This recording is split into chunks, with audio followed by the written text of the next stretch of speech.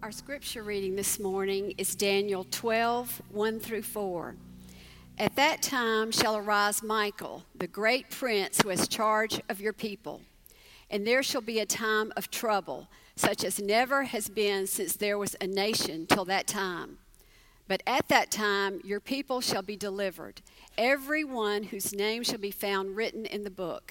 And many of those who sleep in the dust of the earth shall awake, some to everlasting life, and some to shame and everlasting contempt.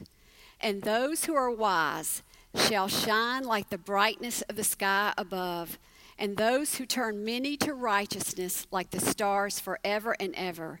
But you, Daniel, shut up the words and seal the book until the end of the time. Many shall run to and fro, and knowledge shall increase. This is God's word. Buckle up. Have you ever watched a movie or a TV series where they leave you hanging and then you see the words, "to be continued," right when everything hangs in the balance? You're left wondering, what happened? The story can't end here. My favorite is The Empire Strikes Back. Luke, I am your father. No! This is what Daniel feels like in chapter 11. The rest of the story is the passage that Sally just read. And until you have that, you don't have the big picture. Now, in order to appreciate what's going on in this passage, I need to give you some background information. Some of it is review, some of it is new. So first, let's go back and look at how Daniel received this vision. The vision in chapters 11, and by the way, chapter 12, it's a package, were all delivered to him, but I'm not sure if you remember exactly how he got it. So from Daniel chapter 10, verses 1 through 5, it says, "In those days, I, Daniel, had been mourning for 3 entire weeks." I think he gave up Dove bars and was, that's what he says. He didn't eat any choice food. "On the 24th day of the first month, while I was by the bank of the great river, that is the Tigris, I lifted my eyes and looked, and behold, there was a certain man dressed in linen, whose waist was girded with a belt of pure gold of Uphaz." So basically, how this all got started was Daniel was praying. And he prayed for 3 weeks. The prayer prompted a heavenly visitor who did 2 things. He prepared Daniel to receive the message, that's in chapter 10, and then he delivered what we'll call a book-based vision. This angel actually saw a book and said, "Let me tell you, Daniel, what is in that book." And that's actually chapter 11, 1 through 12, 4 is what he saw. Here's what happened next in chapter 10. "Then he said to me, 'Do not be afraid, Daniel, for from the first day that you set your heart on understanding this and on humbling yourself before your God, your words were heard. And I've come in response to your words. But the prince of the kingdom of Persia was withstanding me for 21 days. Then behold, Michael, one of the chief princes, came to help me, for I had been left there with the kings of Persia. Now I have come to give you an understanding of what will happen to your people in the latter days, for the vision pertains to days yet future.' On day 1 of Daniel's prayer vigil, an angel messenger was dispatched. But the delivery of the vision, and he had the information from the book. He was going to bring it to Daniel. But for 3 weeks, he was thwarted by the prince of the kingdom of Persia. Now, I don't know exactly who that is. It could be Satan. It could be one of his rulers or one of his minions. It was only through angelic intervention, Michael, that the delivery was facilitated. In other words, they were going at it, and then Michael showed up. And along with this angel who was delivering the message, they defeated this opposing angel, and the message was delivered. Now, I need you to understand something. The prince of Persia, whoever that is, and again, it could be Satan, it could be someone from his army, is not just trying to keep the information from Daniel. He's trying to keep the information from you.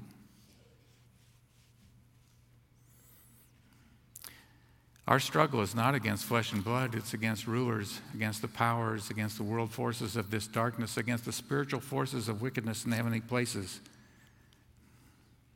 The enemy of our souls wants us in the dark about what is in this vision, particularly what I'm going to share with you this morning. The angel said to Daniel, this is in verses 20 and 21, "But I shall now return to fight against the prince of Persia." In other words, after I deliver this message to you, make sure you understand it and you know what you're supposed to do with it, which, by the way, is to record it so that you and I have access to it. I'm going to go back and fight against the prince of Persia. So I am going forth. Behold, the prince of Greece is about to come. However, I will tell you what is inscribed in the writing of truth, in other words, in the writing of this book. Yet there is no one who stands firmly with me against these forces except Michael, your prince. The angel says there's a book. It's called the writing of truth. And it includes content that answers to your prayers, Daniel. I'm going to unpack this information for you, and then I'm going to rejoin Michael, who is fighting against spiritual forces to promote your good. You know, there's all kinds of ado right now. It's been entertaining to watch the files and the release of some, X-Files about UFOs. And some suspect maybe we are not alone. Fact, we are not alone. There is more going on here than just us. There are angels, and there is a devil, a Satan, and his horde. And that's what's going on behind the scenes. You don't see it.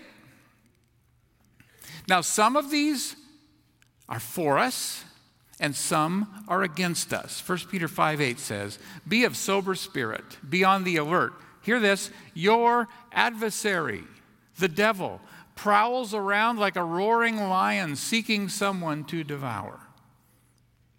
Satan is our adversary. By the way, the world is not. The world hates us. But they're not the enemy. Satan is the one who seeks our harm. Hebrews 1:13 and 14 tells us, "But to which of the angels has he ever said, 'Sit at my right hand until I make your enemies a footstool for your feet'?" A reference to Jesus. "Are they not all," referring to angels, "are they not all ministering spirits sent out to render service for the sake of those who will inherit salvation?" We have an adversary.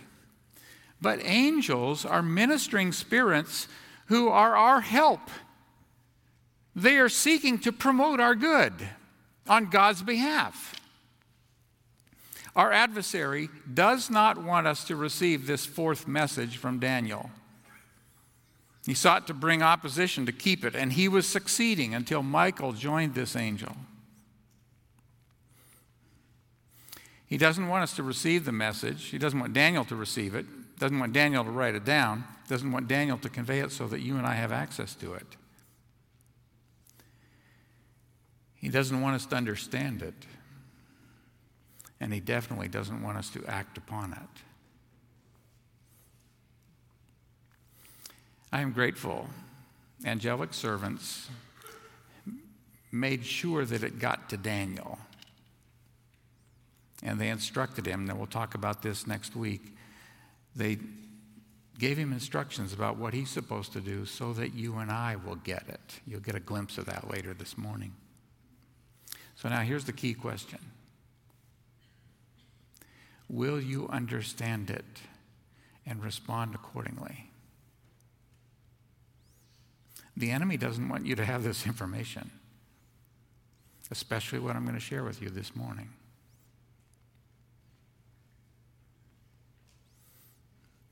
He doesn't want you to understand it, and he definitely doesn't want you to respond accordingly. Now, there's an unfortunate chapter break between chapter 11 and chapter 12. The numbers that we put in, chapters and verses, were assigned much later to this as an easy way to be able to go somewhere in the book, pre-computer. And this is one of those places where it's too bad there's a chapter break, because chapter 12, verses 1 through 4, is the crowning part of this vision that we've worked our way through in chapter 11.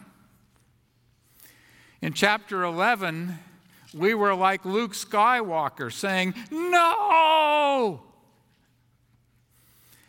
Chapter 12 is incredibly good news that you must understand in order to balance what you have learned. Yes, the Antichrist is going to be working a campaign of "it's all about me." We talked about that. But God is going to be doing something at the same time. That's what we're going to look at this morning.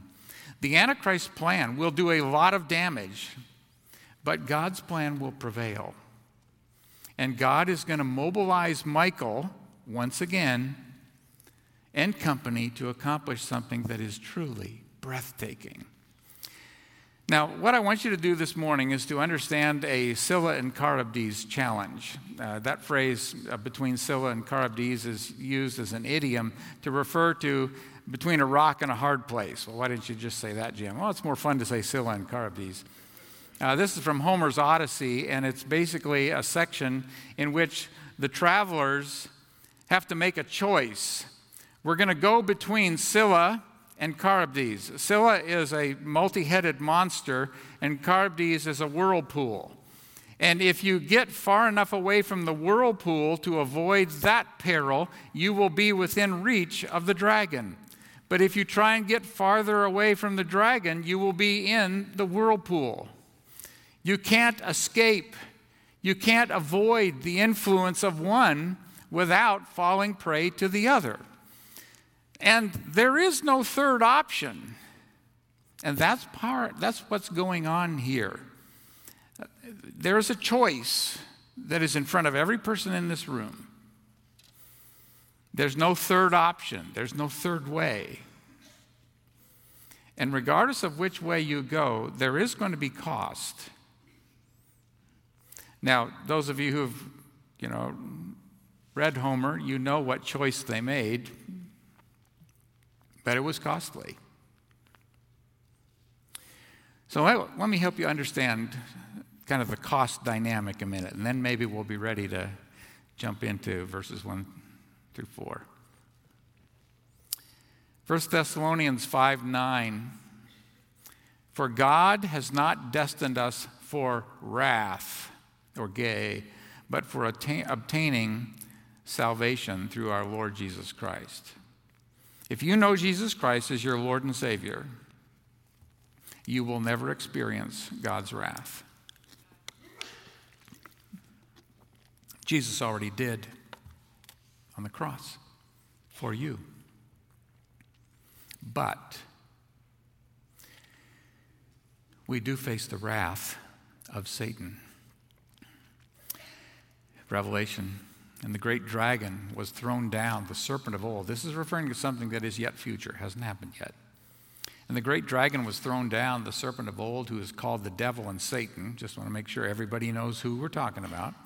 "Who deceives the whole world.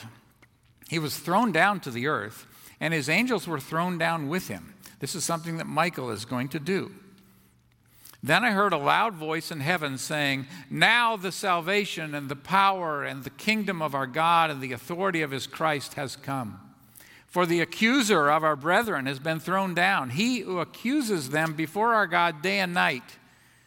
He's an accuser of you.' And they overcame him because of the blood of the Lamb and because of the word of their testimony." And get this, "They did not love their life even when faced with death. For this reason, rejoice, O heavens, and you who dwell in them. Woe to the earth and the sea, because the devil has come down to you," get this, "having great wrath, knowing that he has only a short time." Our accuser and his minions will be evicted from heaven. and confined to earth. The dragon will pour out his wrath on the saints. He will lose, but he will go down fighting. And despite Satan's wrath, those in Christ will overcome him. Did you get it? Because they did not love their life even when faced with death. I love Jesus more than life itself. Which means when Satan takes on a person who says that, he loses. These overcomers, they will win because they refuse to allow fear of what Satan and his puppet, the Antichrist, they refuse to allow fear of what Satan and his puppet do to control their actions and their words. If you get nothing else, listen to this statement. I'll say it real slow. Because they fear God, they fear nothing else. Those who don't fear God will eventually realize their foolishness. Here's Revelation 6. Then the kings of the earth and the great men and the commanders and the rich and the strong and every slave and free man hid themselves in the caves and among the rocks of the mountains. And they said to the mountains and to the rocks, fall on us and hide us from the presence of him who sits on the throne and from the wrath of the Lamb.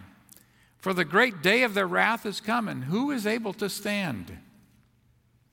For the earth dwellers who don't fear God, they will experience the wrath of the Lamb and the wrath of the Father. So everybody in this room faces a very simple choice. Now, simple doesn't mean it's not hard, but it is simple. Fear God, which means desire his pleasure, and fear nothing else, meaning fear no one else's displeasure. Let me state it a different way. Do whatever you do to please God alone, and you won't regret it. Fear anyone, anything else, and you will someday rue that decision. Jesus said, and do not fear those who kill the body, but are unable to kill the soul. By the way, that's Satan and everybody else. But rather fear him who is able to destroy both soul and body in hell. You must choose. Fear God or fear someone else. Only one fear is justified. And Daniel 12, 1 through 4, shows us which one. Daniel 11 is a reality check. We have seen, here's where history's going, and it won't be good. But now Daniel 12, verses 1 through 4, if you understand the cosmic conflict and what is going on, has some incredibly good news.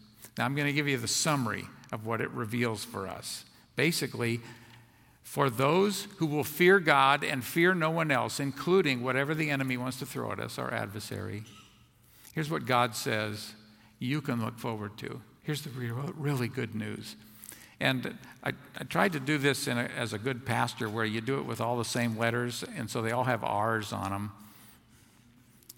God will rescue his distressed people. That's verse 1. Resurrection, God will awaken those who sleep to everlasting life. That's verse 2.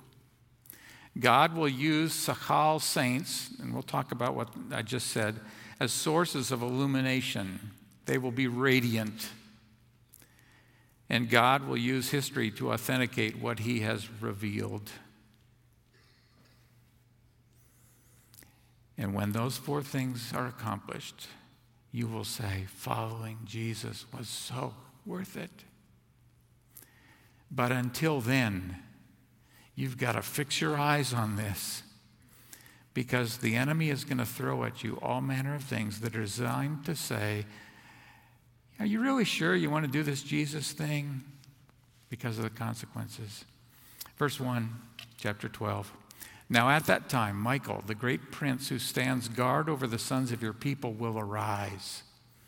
And there will come a time of distress such as has never occurred since there was a nation until that time. And at that time, your people, everyone who is found in the book, will be rescued. Yeah, all the bad things you read about in chapter 11 are going to happen. There are 60 points of convergence between the prophecies that we've looked at and events from history. But then beginning in verse 36, what we saw is these are all things that are yet to happen, and we will potentially walk through them. But in this passage, he's saying there is rescue. He says, at that time, and again, there's no chapter break. This is talking about verses 36 through 45 of chapter 11. He's saying, at that time, when the Antichrist is doing all these things, Michael, the warrior angel who's been on the job for 2,500 plus years and is still active at the end, he's going to intervene. Revelation 12:7 says, and there was war in heaven, and Michael and his angels waging war with the dragon, and he ends up getting thrown out. It says Michael will arise. He's going to come to Israel's defense. There will be a time of distress such as has never occurred since there was a nation. That's in this verse. In other words, something is coming that is beyond the worst international conflict and survival challenge anyone has ever faced. Take the worst thing that you have ever dealt with, multiply it by 100, and that's what's coming. He says, your people, that's a reference to Israel. And rescue is reserved for those who are written in the book. Now, God doesn't need a book to know who belongs to him. He knows those who are his. But apparently, he maintains one for our and the angels' benefit.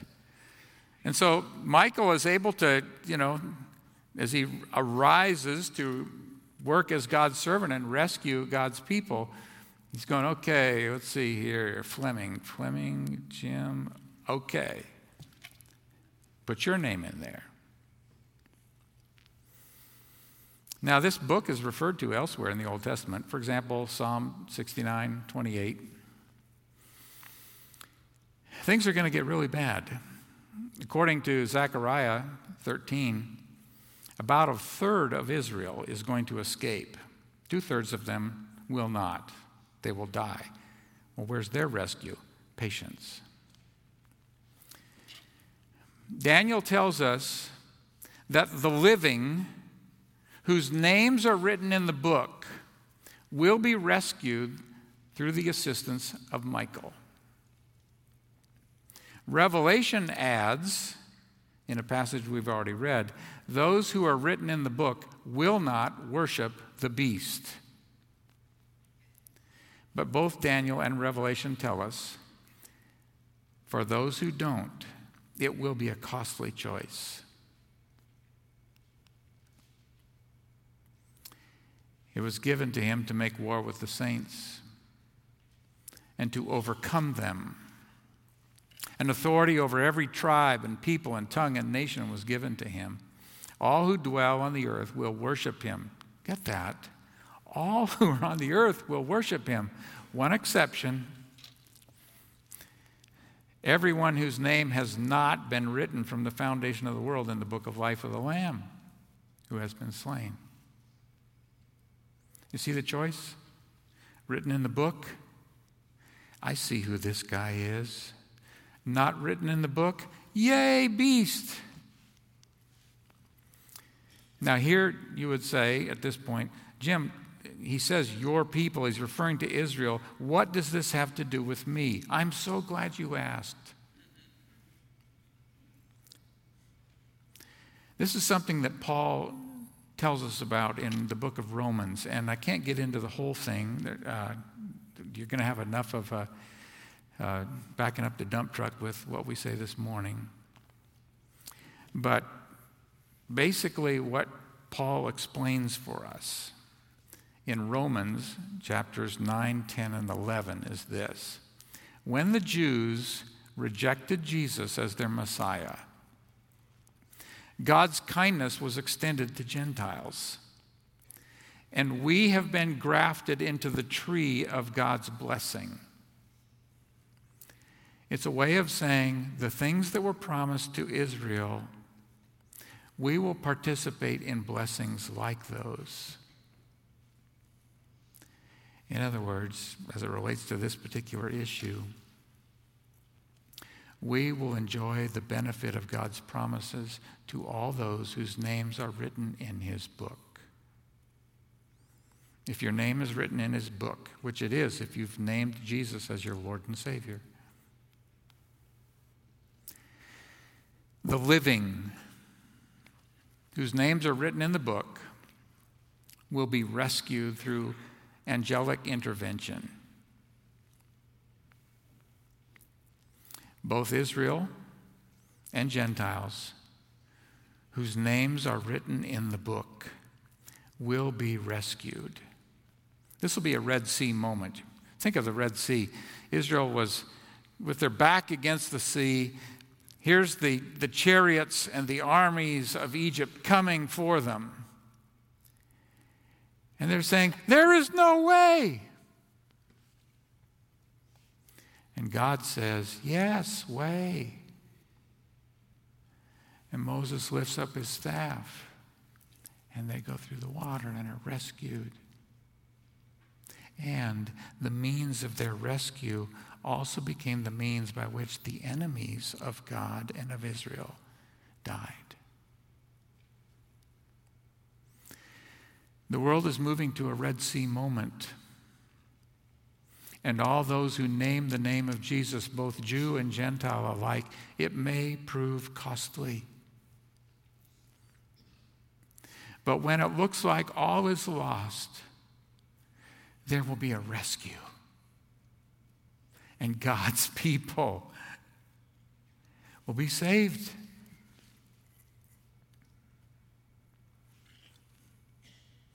The living, whose names are written in the book, will be rescued through angelic assistance. This is you. Those who are written in the book will not worship the beast. This is you. For some, this will be a costly choice. This may be you, but it will be worth it. Because in verse 2 it says, and many of those who sleep in the dust of the ground will awake, these to everlasting life, but the others to disgrace and everlasting contempt. Now, this is one of those places where if you're not a good student of Hebrew, you're going to get tripped up. And so I'm going to use a little bit of Hebrewese for you to just help you understand what's going on here. He says, and many of those who sleep in the dust of the ground, and he uses the word rabim. And rabim is a word that is many, but it's a plural. Manys. Many, manys. It means all, but a very big all. All kinds of, that's manys. Many, manys. It's actually used interchangeably with another word that is translated in the singular, all. For example, in Isaiah 2, verses 2 and 3. Now, this is Hebrew parallelism where we're going to have one phrase and then another phrase that both say the same thing. And what I want you to see is the way in which kal and rabim are used interchangeably. Here's what it says. And all the nations will stream to it, and many peoples will come and say, come and let us go to the mountain of the Lord. It says, all the nations will stream to it, and many, manys of peoples. It's really saying, all different kinds of people are coming. This is not a partial resurrection. And Jesus agrees. Do not marvel at this, for an hour is coming in which all who are in the tombs will hear his voice. Everybody who has died will hear his voice. Believers, right? Yes, but unbelievers. Do not marvel at this, for an hour is coming in which all who are in the tombs will hear his voice and will come forth. Those who did the good deeds to a resurrection of life, which is a way of saying those who know Jesus as Savior and their life authenticates that. Those who committed the evil deeds to a resurrection of judgment. All who sleep will awake, but with two very different outcomes. Group 2, those who worship the beast, the Antichrist, they will awaken to eternal disgrace and everlasting contempt. But group 1, those who fear God alone, will awaken to eternal life. Group 1 will be able to say, this is so worth it. Yes, chapter 11 is dark. But what we've seen so far is God says, if you're written in the book, if you know Jesus as your Savior and Messiah, you will be rescued. And if you have died, you will be resurrected. That sounds good. Now, by the way, Group 1 and 2 may not be resurrected at the exact same moment. There may be some time between there. It doesn't specify. But for Group 1, there will be absolutely no comparison between what was lost because of the Antichrist and what is gained. Paul knows this. He says, for momentary light affliction is producing for us an eternal weight of glory far beyond all comparison. He says, I don't care what you're dealing with in life. It is momentary. It's just going to last for a little bit and then it's done. It's light by comparison because we are going to receive an eternal, for all time, weight of glory that is far beyond all comparison. There's nothing you can compare it to. It's so far ahead of that. If you will remain true to Christ, if you will fear God and fear nothing else, if your name is in the book, you will be resurrected to eternal life. And you will say, along with Paul, the momentary light affliction of my earthly existence doesn't even come close to what I've been given in him. He will swallow up death for all time. This is another verse from Isaiah that's describing what will happen in that moment. He will swallow up death for all time. And the Lord God will wipe tears from all faces. And he will remove the reproach of his people from all the earth, for the Lord has spoken. Rescue for the living, resurrection for those who sleep. That's everybody. And the resurrection for those who do not worship the beast, for those whose name is in the book, for those who fear God and fear nothing else. Their resurrection is to eternal life. But wait, there's more. And those who have insight will shine brightly like the brightness of the expanse of heaven, and those who lead the many to righteousness like the stars forever and ever. The word insight is the word sakal that we've talked about last week. Basically, this is a word that refers to biblically informed convictions that fuel a life in which you say, I'm not budging here. You can do what you want, but I'm not budging because this is grounded in what the word says. So he's saying there will be some people in this time who have biblically informed convictions. They take God at his word. There will also be those who lead many to righteousness. This denotes those who are proactive in their efforts to help others surrender to God, and they live in a way that's pleasing to him. They actually view their role during this season as, I'm on a rescue mission. And you realize that's why we're here. Daniel actually did this. Here's Nebuchadnezzar. But at the end of that period, I, Nebuchadnezzar, raised my eyes toward heaven, and my reason returned to me. This is when he was doing Operation Cow. And I blessed the Most High and praised and honored him who lives forever. For his dominion is an everlasting dominion, and his kingdom endures from generation to generation. When Daniel was stripped away from his family as a young man and taken to Babylon, this guy said, if you don't eat my food and thereby pledge your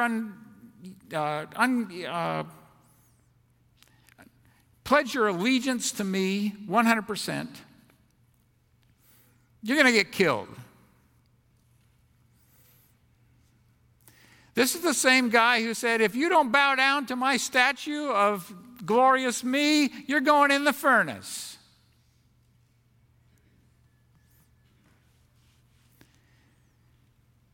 And Daniel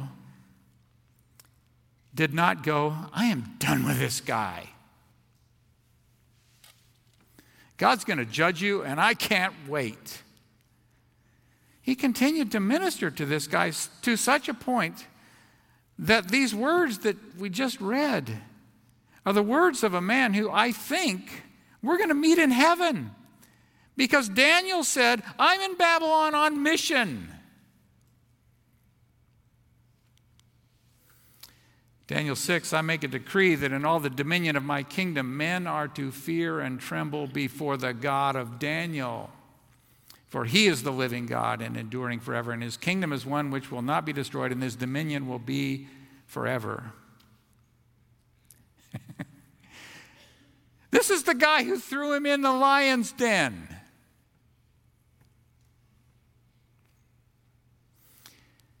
I won't be surprised if we meet Darius in heaven as well, because of the ministry of Daniel. Daniel understood what it means to be a man of sakal, biblically informed convictions, and a light bearer to the people around him. In the coming time of distress, what God says is some will live from biblically informed convictions and will guide others to live in a way that pleases God.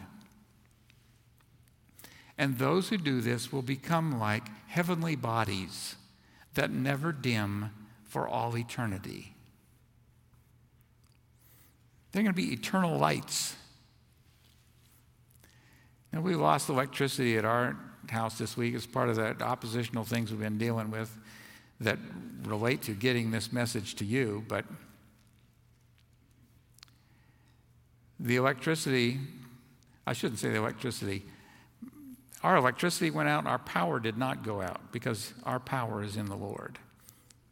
Our power will not go out for eternity.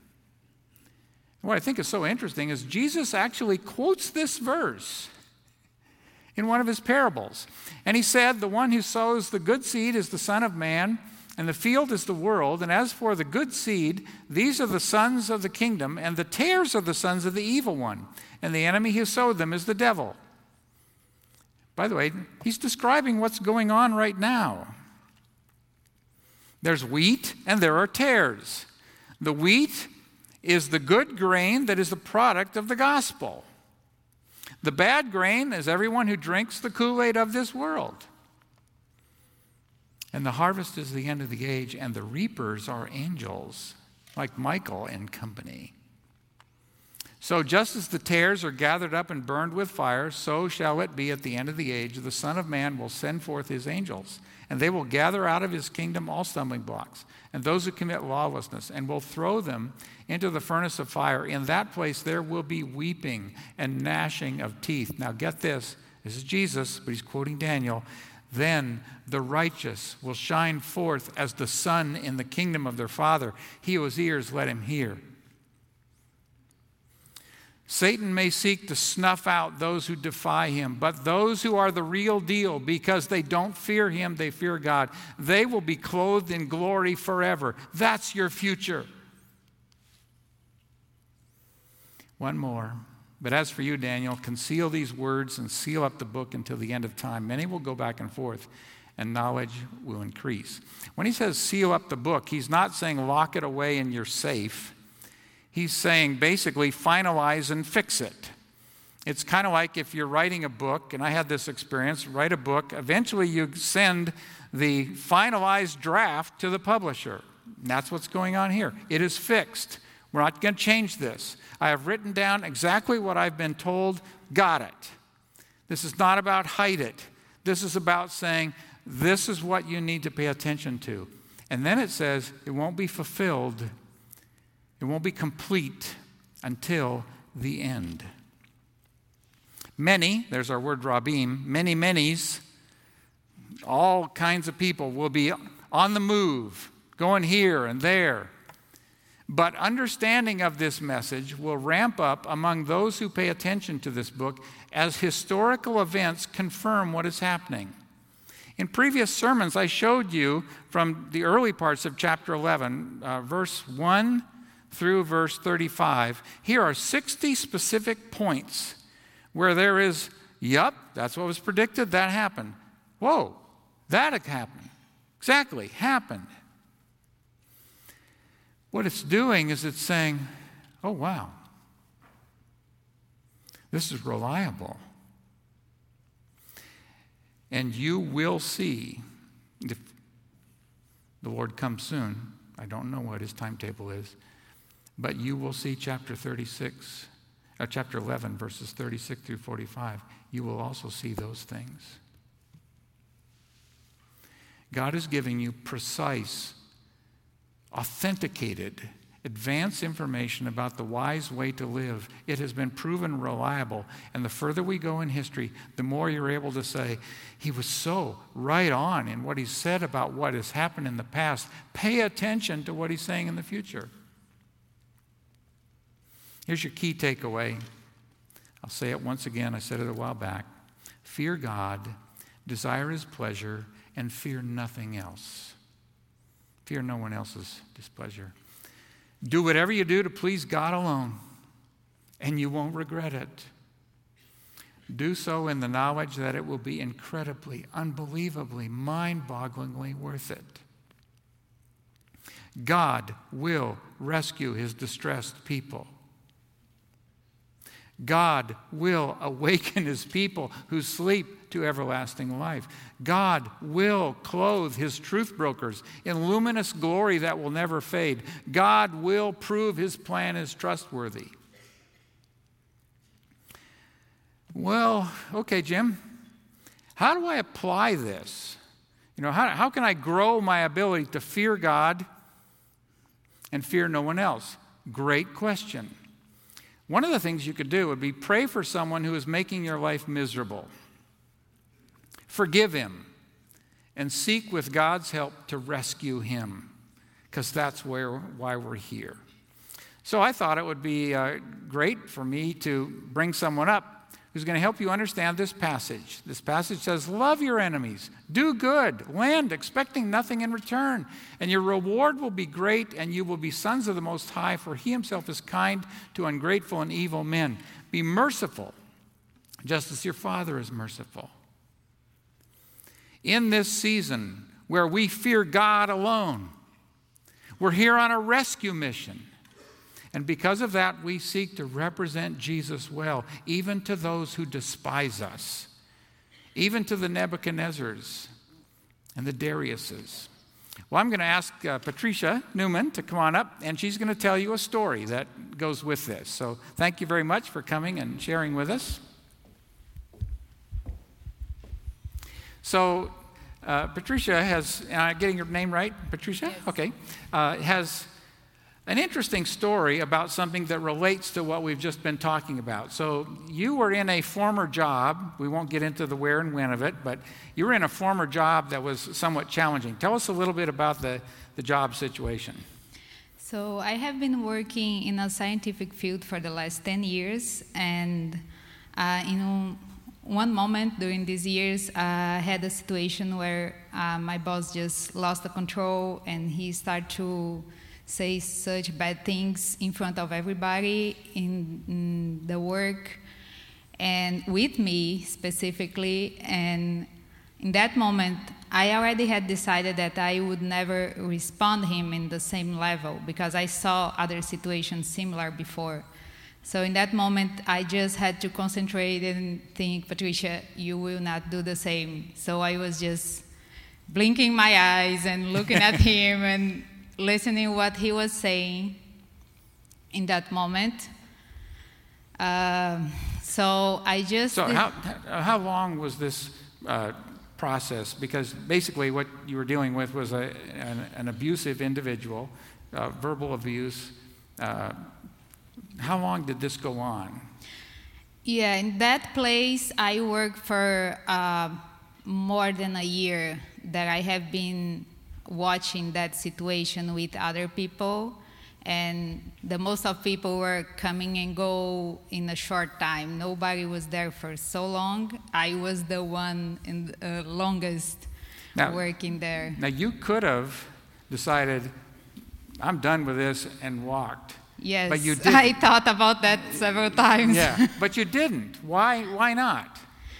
I didn't. First, because I realized that God put me there. So I was hired to do a specific experiment for a project, and I didn't have finished yet. So I didn't want to leave the work without finish what I had to finish for the project. Once I was the only Christian there, we had all kind of religions around, and I didn't want to be the one that he could say, oh, I paid you for this, and you wasted my money. So I didn't want to be the Christian, listen that, okay, God gave me the work, I didn't do the work, I just failure, and he can just say this to everybody. So I will finish this work, and I will leave, but not before finish what I have to finish. So in that moment, that was one of the situations, because we had other small things happening before, but that was the main. So I just brought to my mind that Philippians 2:3-4, that you have to consider others superior to yourself. God is your boss, he is not your boss. So you are not working for him, you are working for God. You have to do the job right, not because of him, but because of God. So yes, the desire was to run away, but it was for God, so I had to finish that part of the project. So you sought to do him good. Did you pray for him, or? Yeah, so in that moment I started to pray hard that God could help me to finish that part of the project that is not easy, except if God really wants to give me the results. And I had to pray hard for him, because I was the Christian there. He wasn't. He was atheist. How I could expect anything different from him? So after 3 months, I got all results that I had, and I gave to him. And when I gave the results, he asked me for forgiveness. He said that he never had anybody working with him that never said anything bad about him to the entire institution, and I would never say anything bad about him. It wasn't my way to work. And he asked me to keep working with him, and I said that I couldn't. I had to leave. But I was praying for him, and I was praying for the work, for the project, that he could have all papers coming. And he said thank you to pray for me. And also a technician that saw all situation there, she came to me asking how I could be so strong. And I said, no, I'm not strong. I'm like you, I want to run away. But I had the opportunity to talk to her about God. And I gave her a book of Psalm where she could meditate about how God can help her during difficult times. And she said that she was interested to know more about my church. And also, I had to leave, but I didn't know which kind of job I was going to do. And I applied for other jobs, but I didn't have any answer. But 1 week before, exactly 7 days before the last day of the work, I received a message from another institution offering me a job in a higher position. that I could never imagine, considering everything that was happening. So that was the gift. Kind of God's confirmation, blessing Yes. for having done right to someone who was not doing right by you. I have one other question, which is, so where did you learn this? Or, how did you... Was this just something that dawned on you, or was this something that was a... No. Where did it come from? Yeah, so two things came to my mind during this process. First, when I was a little kid, my mom used to sing a song that is, em português, it's há coisas, meu bem, que são nosso dever, a gente não gosta, mas tem que fazer. Translating is, some things, darling, is our homework. You don't like, but you have to do. So when I didn't want to wash the dishes, she said, okay, let's sing the song.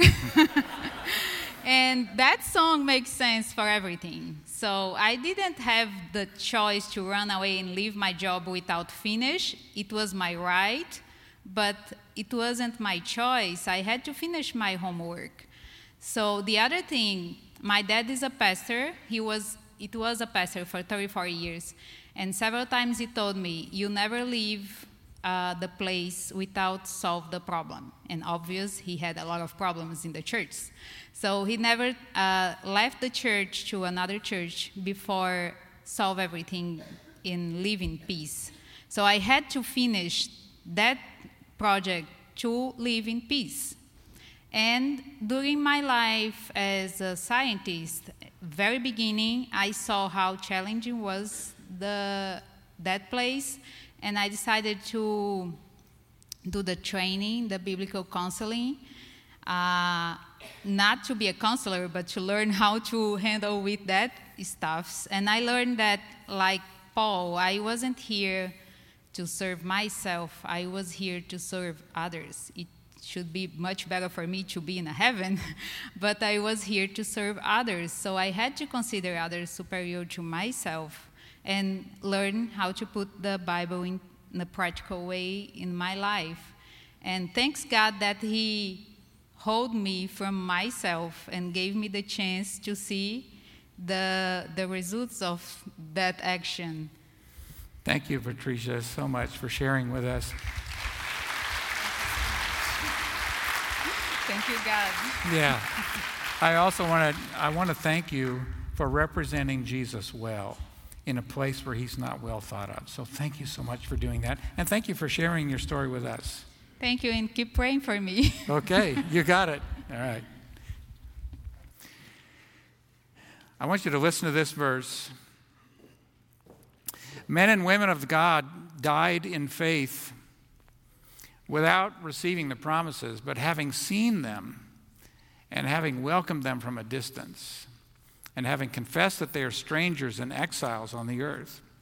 For those who say such things make it clear that they are seeking a country of their own. They desire a better country, that is a heavenly one. Therefore God is not ashamed to be called their God, for he has prepared a city for them. We are aliens. We don't belong here, but we're on a rescue mission. And when our work is done, we will either be rescued or resurrected and taken to our true home. We are not ashamed of God, and he is not ashamed of us.